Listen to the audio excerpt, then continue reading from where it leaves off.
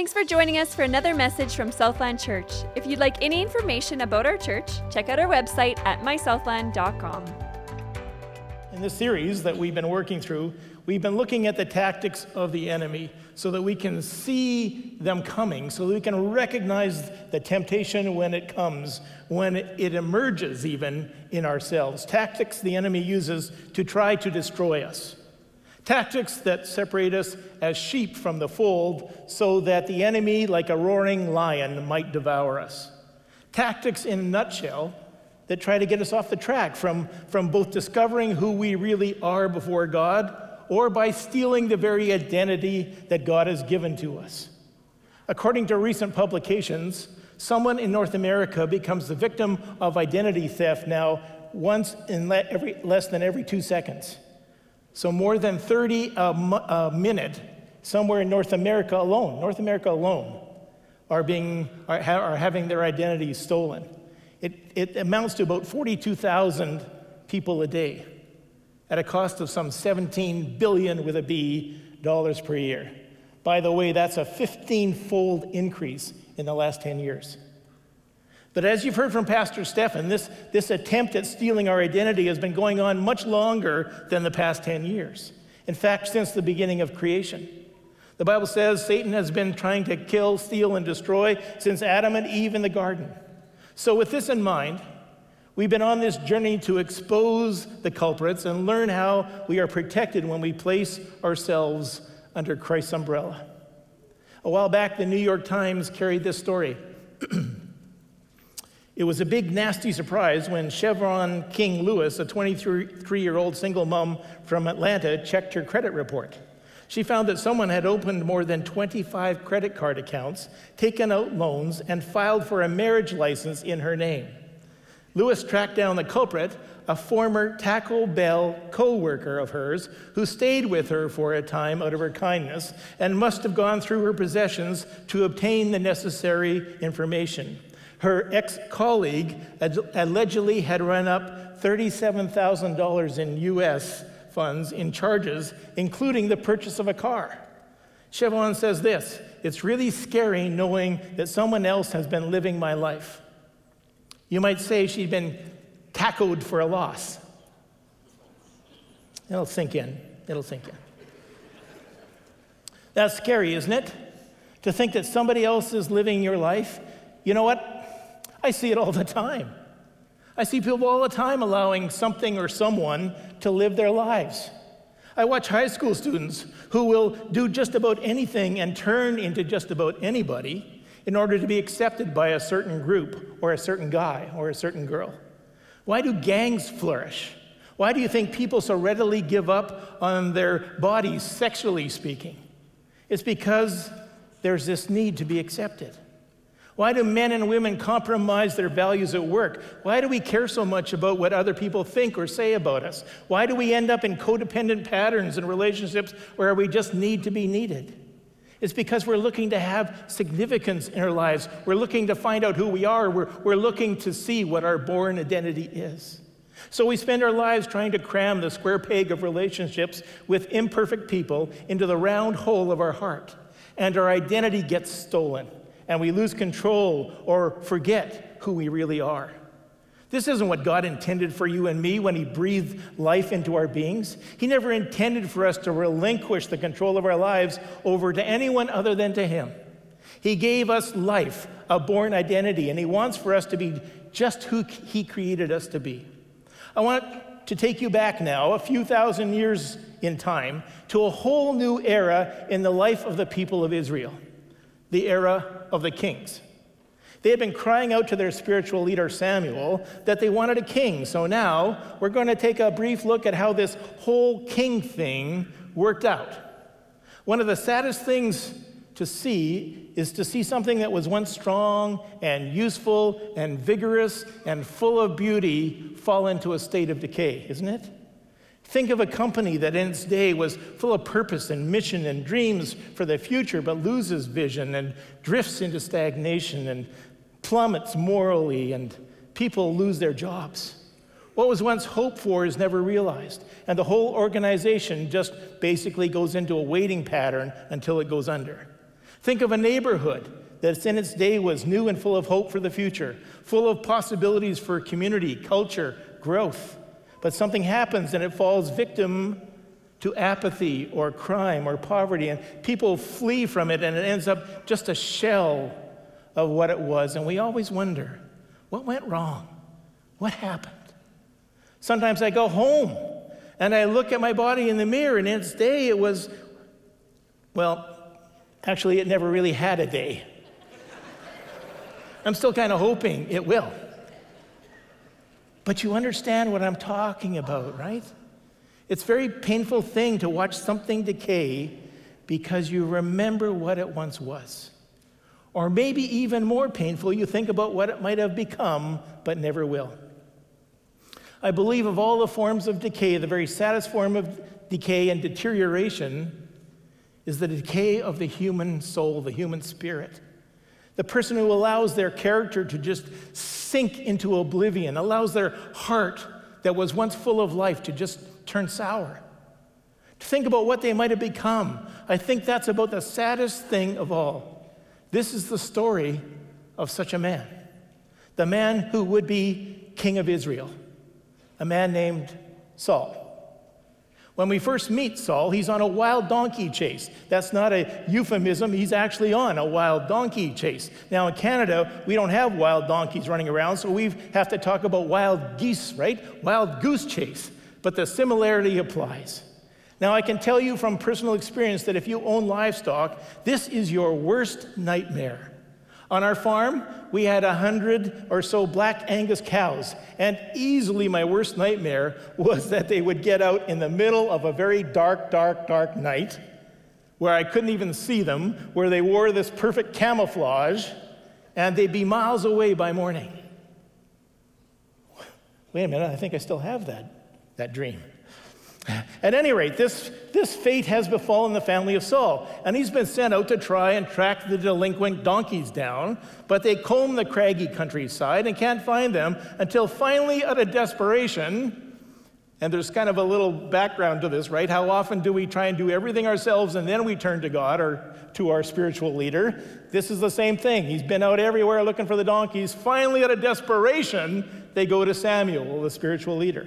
Unbeknownst to Saul, sort of like meanwhile back at the ranch kind of a thing happening here. While this is going on, God has actually indeed been talking to Samuel and telling him that Saul, who he has yet to meet, is the man who would be king. And so when they get together, not only is Samuel able to tell Saul where the donkeys are because God told him, he's also able to tell Saul he is to be the first king that the people want. Samuel says about him, "Do you see the man that the Lord has chosen? There is no one like him among all the people." Now that's a phrase used only a few times in Scripture. It's a high compliment, isn't it? No one like him among all the people. Saul was also humble. When he found out that he was to be king, his response was, "But I'm from the smallest tribe of Israel, and my clan is the smallest in the tribe. Why do you honor me?" In fact, when he was first anointed king, his initial response was to just keep faithfully working on the farm. There was a generous spirit inside of Saul. That's part of what's so poignant about his life. But as is the case whenever there's a new leader, when he's first anointed king, there are some Israelites who aren't happy about that. Right after he's crowned king, some of Saul's followers come to him and say, "Saul, where are these people who were opposing you becoming king? We'll take care of them for you. We'll put them to death." Destroying any internal opposition was commonly done in those days. But Saul says, no one shall put them to death. There's just this gracious, noble spirit about him, and people loved that. He was only 30 years old when he became king. He was tall, strong, humble. He was a warrior. He loved God, and the future looked bright. He was full of promise of what might be. He began so well. He reigned for 42 years. And when he died, all that promise was wasted. It was all lost. By then he was tormented. He was a tormented man, driven by pathological jealousy, his mind and his emotions in ruins. He lost the respect of the people. His children were alienated from him. He was incapable of love or peace or joy. He was a shell of what he had once been. I look at all that promise that was in him at the start. I look at the tragedy that was in him at the end, and I wonder, how does this happen? How does a life deteriorate so badly? And the answer, of course, is nobody plans it. It just happens, one slippery day at a time. Saul didn't set out to be wicked or violent. There's some characters in the Bible that are just kind of evil from the get-go, rebellious against God all the way, but Saul wasn't one of them. Do you see? He just drifted into it. The real problem, I think, was he was never courageous enough to choose, to name, to actually face the brokenness inside of himself. He chose rather to fall for one of the enemy's favorite temptations, one of the enemy's favorite tactics of all time, which was to excuse what my spirit knows is wrong. To look at another way, he rationalized the stain away. He rationalized the stain of sin away. He started to come up with what I call rational lies. Rational lies to excuse himself, allowing his mind to find reasons to excuse what his spirit knew deep inside was wrong. And friends, the reason this is so important to us is because I believe you and I face this tactic regularly and face the same tempting choice from the evil one.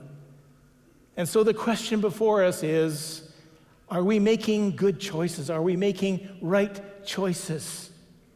Are you on the right track?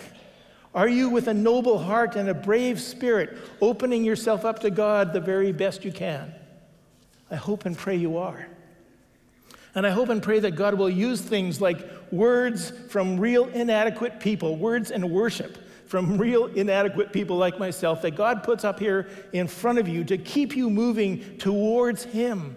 Because I believe that everybody here wrestles with deep brokenness. And perhaps the saddest thing of all is, we don't want anybody else to know it. We hide behind trying to be as totally normal as everybody else appears to be. That's kind of a reassuring phrase when you think about it, isn't it? Totally normal. It has a nice ring to it, doesn't it? I was in the ER a couple of weeks ago with some shoulder and chest pains that they checked me out for in case it was any heart issues, and the verdict came back. Everything looks totally normal. And that's a nice thing to think about yourself being, isn't it? Totally normal. It's kind of comforting to think that there are some wackos out there somewhere, but you and I, we're totally normal. We're strong, really, right? Healthy, we're in control, totally normal. So we can laugh at people or be shocked at people who are not totally normal, who struggle with something that we don't struggle with. But I believe this with all of my heart. Get any one of us alone, search deep enough within us, and eventually you will find in everybody an area of deep brokenness. A habit you can't fix, a train of thought you can't escape, traits you can't run away from.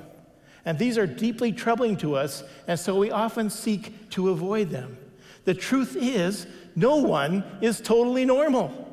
You've never seen a totally normal person, not as God intended normalcy to be. For all have sinned and fallen short of the glory of God.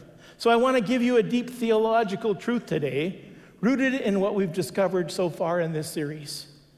You're not normal. You're not normal, nor is the person sitting next to you in the way that God intended normal to be for us. Simply put, everyone is weird. I want you to hold on to that. So I want you to turn to your neighbor right now and say, everyone is weird. Go ahead, do that right now. Everyone is weird. Okay, you don't have to explain to them how they happen to embody this deep theological truth. Just 3 words was all I was looking for. There's no such thing as a totally normal person, not as God designed us to be. We all have this deep brokenness. Everybody's weird. The key is, will I have the courage and faith and to just face my own brokenness? I think when you come right down to it, that's the difference between two contemporaries that we will briefly look at today, Saul and David. Saul didn't have the courage to do that, and David did. You can see it throughout all the Psalms that he wrote. Two broken men, one of them faced his brokenness, and the other wouldn't. So how did Saul go wrong? How did he succumb to the tactics of the enemy? It's important because I believe the story of Saul is potentially the story of every one of us. I think we meet Saul not just in Scripture. I think we meet Saul right here. Right here. And I want to get as clear as I can with you today on what the telltale signs of spiritual drift and decline and the decay of the human spirit looks like, because I want you to fight it with all the strength that God gives you. Certainly and absolutely, it takes the power of God in order to do that. But there is a role that God asks us to play. I want to walk you through what you might think of as 4 stages of spiritual decay, stages in the decline of the human spirit and the rational lies we feed ourselves in the process. Here's the first stage. The first thing that Saul does is that Saul learns to rationalize subtle disobedience to God. He learns he can live with it because it's subtle. Here's 2 examples of this. Early in his reign, Israel is at war with the Philistines. And again and ongoing. And Samuel gives instructions to Saul. Samuel says, Saul, listen carefully. I want you to go away to Gilgal and wait 7 days. I will come and offer a sacrifice, and I'll instruct you in what God wants. Your job, Saul, is simply this one word, to wait. You got it, Saul? Yep. What's your job? Wait. How long? 7 days. Got it, Saul? It's the 7th day now. Samuel hasn't arrived yet. Saul thinks that maybe he's not going to come at all. And then things get rocky. The soldiers start to desert on him. Morale is going down the tubes. Saul gets anxious. Saul had one job to do. What was it again? Wait. Just wait. Just trust God. But he wouldn't do it. He disobeys God and offers the sacrifice on his own. Let me digress here for a moment. What's the 3-letter word that means disobeying God? Sin. Those of us who've lived for a while know there is a very important and sobering truth in the Bible about sin that bears remembering at this point. The children of Israel, we're digressing back a little while now, the children of Israel have been wandering around in the wilderness, in the desert. They've been wandering between Egypt and the land promised to them, the land we now know, of course, as Israel. They've come to the Jordan River and can see this promised land just laid out before them on the other side of the river. But it's occupied by what they perceive as some nasty-looking dudes. In Numbers 32, Moses is exhorting them. Arm themselves, and he tells them to arm yourselves before the Lord for the battle and cross over the Jordan and claim the land that God has promised. He even tells them that the Lord will drive his enemies out before him as they go, and the land will be theirs as promised. But then comes this warning. But if you fail to do this, you will be sinning against the Lord, and you may be sure that your sin will find you out. Right? Parents, you've used this. Now you know where it is. And here come a couple examples of it. Just as Saul starts, you guessed it, Samuel shows up on the scene just as Saul is offering the sacrifice. Samuel says, "What have you done? God asked you to do one thing. What was that one thing? Wait." Instead of acknowledging his anxiety and his disobedience, instead of coming clean and repenting and say, "I just couldn't wait any longer. I'm sorry," Saul chooses the path of a rational lie. He rationalizes. He says, "My men were deserting and the Philistines were coming, Samuel, and I realized they had not sought the Lord's favor. So I felt compelled to offer the sacrifice." Instead of acknowledging what he did and repenting and being honest, Saul says, "My men are deserting me, the Philistines are coming," and this is an interesting phrase. and that you didn't come out at the set time. It's kind of your fault, Samuel. I have not sought the Lord's favor, right? It's kind of your fault. Does this sound familiar? It does, because we've heard that line before. What did Adam say when he and Eve's sin of eating the forbidden fruit found them out? The woman you put here with me, she gave me some fruit from the tree and I ate it. I didn't put her here. You did. It's your fault. Let's be honest with ourselves. It probably also sounds familiar because we've fallen for this enemy's tactic here as well. We've likely used practically the same words to rationalize our wrongdoing. Well, I wouldn't have had to do that if you had done your part. Let's get back to Saul. He says, I have not sought the Lord's favor. Literally translated in the Hebrew, this kind of carries a whole different meaning than we might just look at this on the surface. In Hebrew, the phrase that Saul uses here is, I have not put God in a gentle mood. This is Saul's picture of God. Somebody that he has to manipulate or try to control or get into a good mood so that God will do what? What Saul wants him to. See, he distorts the truth just enough as if it had just occurred to him that it would be a good idea to offer a sacrifice. And he hadn't done it yet, so he should, instead of acknowledging the fact that he knew his job was to wait. And Samuel says, you have acted foolishly. You have disobeyed the command of the Lord. But it was a subtle disobedience, wasn't it? I wonder if you've ever been caught in the trap of subtle disobedience. I cheat on my taxes because, well, the government takes too much from us anyway. Or the government just wastes it, like, can you believe they're giving it to do this or do that? Or everyone's doing it, so should I. It's just a little white lie. Or if I don't do it, someone else will. I was just trying to keep up with traffic. Or the all-time classic, labeling it a necessary evil. Have you ever thought about that phrase? Yeah, I just had to do it. It was a necessary evil. What? By calling something a necessary evil, it begins to look more and more necessary and less evil. You see, the first temptation is to redefine or rationalize the sin we're being tempted towards, to call some sin something other than what it is, and thus make it sound less objectionable, more palatable, perhaps even desirable. This is true of almost any sin.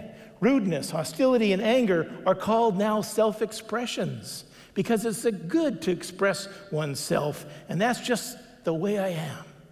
This, of course, becomes a justification for every type of ill-mannered, inconsiderate, and destructive behavior. Pride is better called self-esteem. Gluttony renamed the good life. Coveting is better understood as trying to improve one's standing, and perversions of all kind are labeled more palatably alternative lifestyles or experimentations. Saul could make sin sound like it was a good thing to do too. I wanted to sacrifice to God. I wanted to offer something up. I wanted to do my spiritual duty. But Saul wasn't really trusting God in that moment. He was trying to use God like a genie in a bottle to grant him success in battle. Gradually, over time, he drifted bit by bit away from God's standard. Each step along the way seemed harmless in itself. In fact, he rationalized his behavior as being obedient and in no way affecting his standing before a just and holy God. In chapter 14, Saul makes foolish choices. He makes foolish oaths that almost end up killing his son Jonathan. In chapter 15, Saul charts a course for his life that he will never really be able to escape. This is where the die really gets cast for Saul. This is maybe the classic picture in the Bible, not just of disobedience, but what we might call stage 2, rationalizing selective obedience.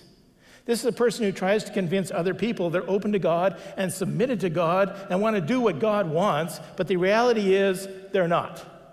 They're just not. It's disobedience plus a refusal to acknowledge the truth. Once again, Saul is given very clear instructions from God through Samuel. This battle is an act of judgment from God upon the Amalekites. Samuel tells him, one command, just one command. The enemy is so wicked that God says everything is to be destroyed, including livestock. Got it, Saul? Have you got it? What gets destroyed, Saul? Everything. What gets left, Saul? Nothing, right?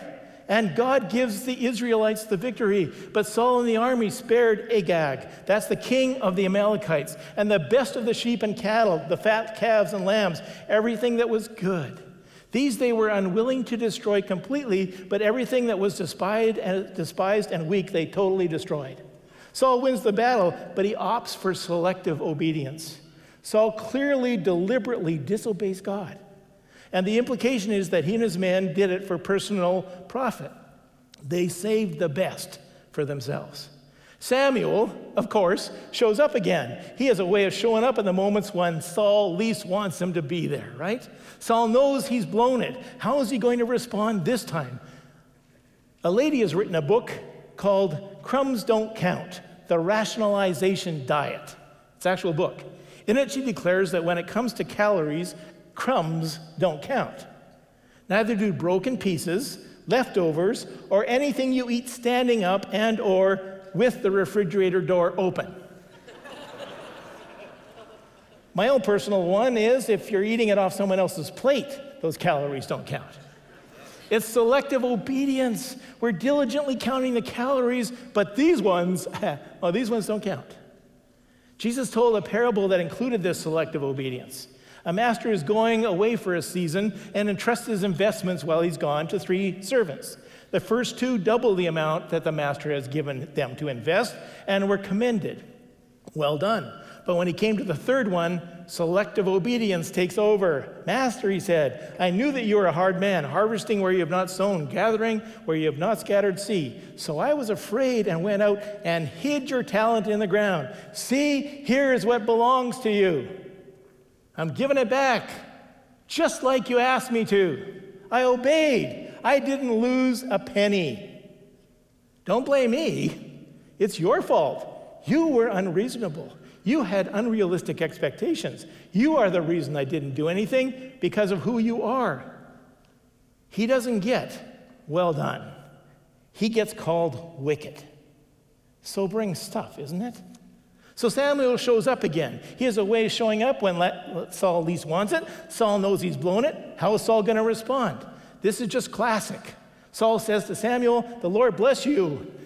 Oh, hey, good to see you, Samuel, buddy old pal. The Lord bless you. I have carried out the Lord's instructions. Hallelujah, amen, brother. Notice my new bracelets. What would Yahweh do, right?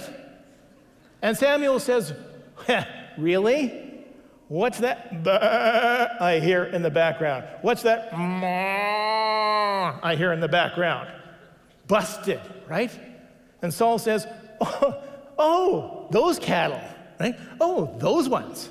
The soldiers brought those sheep and cattle back to sacrifice to the Lord. Yeah, that's right. That's what we're doing. We're going to sacrifice them to the Lord. And it sounds so holy and good, doesn't it? Once again, he tries to rationalize it with spiritual-sounding language, spiritualize his own disobedience. We spared the best to sacrifice to the Lord your God. Your God. Your God, Samuel. We've done it for your God. Not just the Lord your God. You should be happy. You should be thrilled. We've done this for the Lord your God. Then he says, we totally destroyed the rest. We didn't just destroy the rest. You see that little word in there? We totally destroyed the rest. Samuel says a single word. As parents, we would use what some translations use, enough already. Samuel just says, stop. Stop this insanity. Stop already. Saul, do you not understand what's at stake here? Don't you see what you're doing? You're rationalizing. You're trying to spin the truth. And in every word you say, you're doing damage. You're doing damage to your mind and to your soul and to your conscience. You're choking the Spirit's presence of influence right out of your life, and you're damaging God's community in the process. And all of these soldiers that you're supposed to be leading into obedience, you're actually leading them into disobedience. You are dishonoring God, and in every sentence, with every word, you get a little further away from the reality, a little further away from the truth, a little further away from God. Saul, stop. But Saul won't stop. It's amazing. But I did obey the Lord. If you're a parent, you've heard kids say something like this. But I did what you asked me to. But I did obey the Lord. I carried out the mission he gave me. So Samuel speaks these great words. These are some of the greatest words ever uttered by a human being, not just in the Old Testament. These are some of the most profound words about God recorded anywhere. You should have them underlined in your Bible. To obey is better than sacrifice.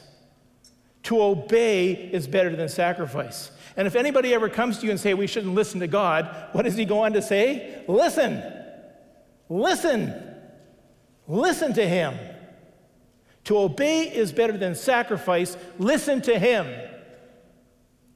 To have a heart that is open to God and to know and love God and do God's will, that's what God wants. It's not a list of religious duties that can and do change from one era to the next. Sacrificing wasn't a bad thing. It was actually commanded. But to do that and to think that makes you spiritual when you're at the same time withholding a heart of trust and love from God is just simply foolish. The same thing can be true of going to church or being involved in some program or ministry or reading the Bible for that matter.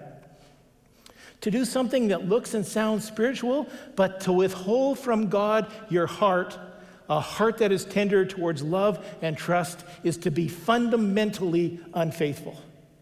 And that's what Saul is. I just want to ask you at this point, what about you? Are there any subtle areas in your life where you've been withholding obedience from God by nursing resentment or bitterness, but you tell yourself it's just righteous indignation on behalf of justice? Or perhaps even last week, for just a few moments, God did whisper something in your ear, but ever since then you've been rationalizing that it was the burrito you had, not God. Or sure, God tapped me on the shoulder about being baptized, but he didn't say when now, did he? Or is the truth about your life that for whatever reason, you're just kind of distant from God right now, but you've been rationalizing it under the excuse that you're just too busy, but that will change? I want to challenge you today that if there is a subtle disobedience in some area in your life, don't let it go. Don't let it go unchecked. Don't cloak it in pious-sounding rationalizing, because Saul does. And it just starts him on this decline. At first, he just rationalizes subtle disobedience, then selective obedience. And then the next stage in his decline, he learns to rationalize the loss of intimacy with God himself. He learns to live with the fact that there's not much closeness anymore between them. Now the Spirit of the Lord had left Saul, and the Lord sent a troubling spirit that filled him with depression and fear. Some of Saul's servants suggest a remedy. You need to go back to the Lord. That's what you need to do. Oh, no, that's not what they say at all. It's clear. Now, notice that they know what's going on here. This isn't some kind of, oh, we completely missed that one. It's clear that a spirit from God is troubling you, they said. Let us go find a good musician to play the harp for you. The music will quiet you, and you will soon be well again. Seriously. And they find a boy named David who can play, and when he does, sure enough, Saul is soothed, and he finds relief. David becomes one of Saul's armor bearers, so he's available to play whenever Saul gets troubled by his turning away from God. Saul had made it real clear. He didn't want God in his life. Saul was really clear about this. I think that the idea is that God is allowing, even causing Saul to experience deep pain in the hopes that Saul will repent yet and will turn back. But this much is clear, whatever else is going on, the rationalizing isn't working. Saul is falling apart. He suffers violent mood swings, paranoia, anger. But he discovers that whenever David plays his harp, it just soothes his spirits and he feels better. Music has the power to do this, doesn't it? It can enable the heart to cry out to God like nothing else I know. Music is a wonderful gift and an important part of spiritual growth and development, but here's what I want you to notice. Saul was using it to avoid God, to avoid deeper issues with God. Whenever the Spirit from God came upon Saul, David, that was the troubling spirit, David would take his harp and play. Then relief would come to Saul and he would feel better. Thanks, David. He rationalizes that everything is okay because he found relief. The problem is relief. Relief isn't an indicator of God's approval. Don't ever make that mistake. If you go from here with nothing else, go from here with this. Don't make the mistake that simply finding relief means that God is okay, that God has given his approval to whatever you've just done. This relief was not that inner peace that God promises when we are right with him. He just wanted relief from feeling the bad, feeling the things, the troubling that was going on inside of him. He wanted to feel better. But what he really needed was not just music to offer him temporary relief. What he really needed was to do some hard work, to examine his soul, to discover that his heart was being hardened and his distance from God was increasing. His sheer brokenness was growing and creating all of the pain in his life in the first place. He needed to repent, but he settled for relief. And people do that all the time. I wonder if some of you today are in spiritual pain, maybe because there's something wrong between you and God. Now, there are other reasons for pain, but I wonder if maybe some of you, like Saul, are in pain today because you've learned to rationalize the distance between you and God. And I can tell you with certainty, God doesn't want that. Maybe you've been troubled in spirit too. Maybe you've been on this kind of detour where you're just looking for relief. I just need relief. Just find relief anywhere, any place, any shape, I'll take it. When the pain increases, you just try to get distracted like Saul did. You work a little harder, or you watch TV a little more, or you start taking more and more drink, or you buy something, or you turn on some music just to try and feel better. And I wonder if today you'll have the courage to ask one question. God, how are things between you and me really? I wonder if you'll have the courage to do what Saul didn't do, and that is to spend some time alone and to face whatever is troubling your spirit and to move towards intimacy with God. So I'm going to give you an opportunity to do that just for a moment here. Let's take a quiet moment with God about this. On the screen, you're going to see some of the typical rationalizations we use. I want you just in a moment of quietness and in prayer before God, follow through with this, and then you'll see there's action at the bottom. Ask God to reveal the rationalization that you're doing about sin. C, confess it to him. T, turn away from him.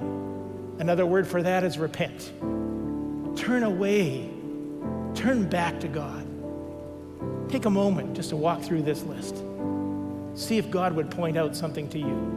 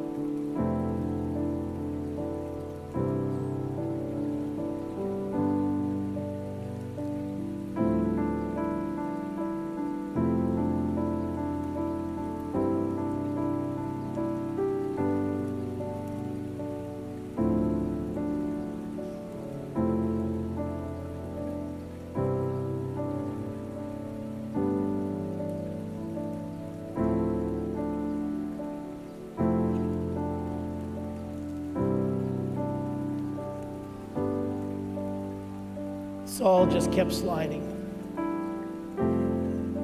He didn't walk through this list. He didn't take action. He just kept sliding. He started so well, and he learned to just kind of rationalize subtle disobedience, and then rationalize selective obedience, and then he learned to rationalize a lack of intimacy with God. He just got used to it and tried to distract himself and get relief instead of facing the truth and repenting. In the end, he died estranged from the one God, and estranged from that one God's people, and estranged from the one task that his God had asked him to do. We're told that when the prophet Samuel died, all Israel wept. The whole country simultaneously broke out in weeping because of all that Samuel had become, because of his fiery courage, his boundless, endless love for all the people, and his passion for God. They wept because of how much they would miss those things. They wept tears of gratitude that the life of Samuel had been lived among them. They wept tears of thanksgiving for who they had become because Samuel had been in their midst for a while. When Saul died, we're told that David had to command Israel to sing a funeral song. He had to command them. This time the people wept because of all that Saul had not become. The people remember what Saul might have been and wasn't, and how their story might have been so different if Saul had given God his best, his heart. And they wept tears of regret when he died. He reigned 42 years, and when he died, all that promise was wasted. It was just thrown away. And it's a funny thing about Saul. He didn't set out to do it. He just rationalized his way around giving God his full devotion. I hope you don't make that same mistake. I hope today that if God is setting a task before you, you choose to obey. I hope if God is saying, just trust me and wait, that you don't give in. I hope that if you've been disobedient to God, you don't try to rationalize it, you don't try to hide it, you just fall on your knees and confess it, and you will be free. I hope if God tells you the time has come for you to let go of something, you don't clutch onto it, but you open your hands and let it go. Most of all, I hope if God is telling you there's a distance between you, I hope you give God your full devotion as a child of his. I hope when you come to the end of your life, and you will one day, that people cry the tears of Samuel and not the tears of Saul. I really do. Let's stand together and sing.